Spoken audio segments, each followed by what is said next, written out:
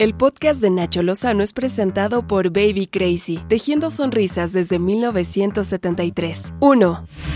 Una investigación del periódico estadounidense The New York Times documentó fallas graves en la construcción de la línea 12 del metro de la Ciudad de México que pudieron haber causado el colapso de un tramo elevado el pasado 3 de mayo. La investigación, basada en documentos gubernamentales, entrevistas con personas que trabajaron en la obra y análisis de evidencia del lugar del siniestro, apuntan a que las fallas en la construcción y la soldadura de las planchas de acero fueron la principal causa del accidente en la línea dorada.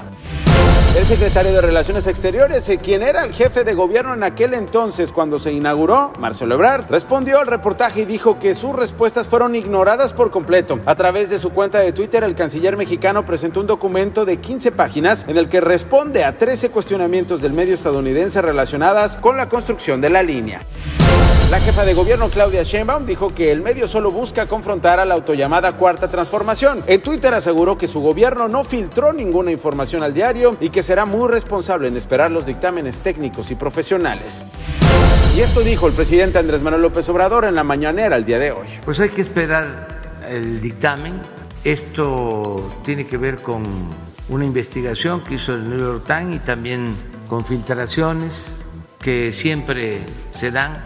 No es eso tan trascendente, no estoy en contra de las filtraciones, eso pues siempre ha existido y es muy difícil que no haya fuga de información.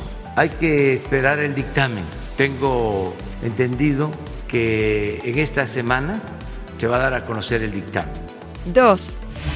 El Instituto Nacional Electoral concluyó con el conteo de votos para definir la integración de la Cámara de Diputados. De 500 representantes, 300 son electos por mayoría relativa en los distritos electorales del país y 200 por el sistema de representación proporcional, es decir, los plurinominales. En esta última categoría, según el INE, Morena se lleva la mayoría relativa con 34.13%, el PAN con 18.26%, el PRI con 17.75%. Carla Humphrey, consejera del instituto, celebró que esta será la primera ocasión en el país que habrá 7 mujeres como titulares del Poder Ejecutivo, mientras que en la Cámara de Diputados legislarán 246 mujeres, es decir, 49.2% del total de los legisladores. Este es Lorenzo Córdoba, el presidente del Consejo. Este domingo, el Consejo General del INE ha recibido el informe final de los cómputos distritales de las elecciones federales de este 2021.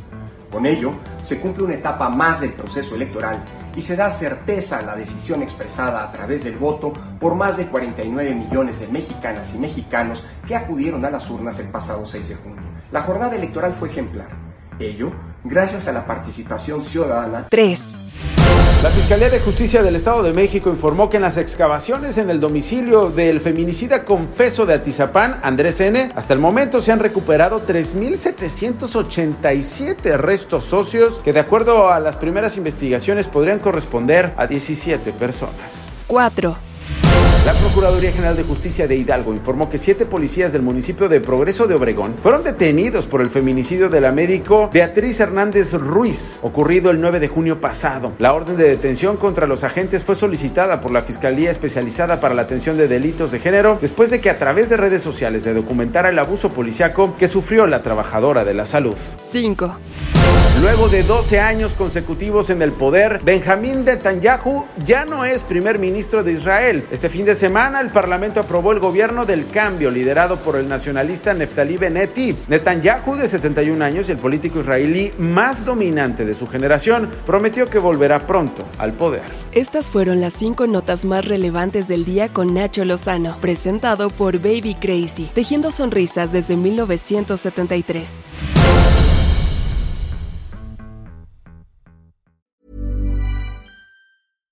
How would you like to look 5 years younger? In a clinical study, people that had volume added with Juvederm Voluma XC in the cheeks perceived themselves as looking 5 years younger at 6 months after treatment. Look younger, feel like you. Add volume for lift and contour in the cheeks with Juvederm Voluma XC. Reverse signs of aging by adding volume to smooth laugh lines with Juvederm Volure XC. For important safety information and to find a licensed specialist, visit Juvederm.com. That's JUVEDERM.com. Not for people with severe allergic reactions, allergies to lidocaine, or the proteins used in Juvederm. Common side effects include injection site redness, swelling, pain, tenderness, firmness, lumps, bumps, bruising, discoloration, or itching. There's a risk of unintentional injection into a blood vessel, which can cause vision abnormalities, blindness, stroke, temporary scabs, or scarring. Talk to a licensed specialist to find out if it's right for you.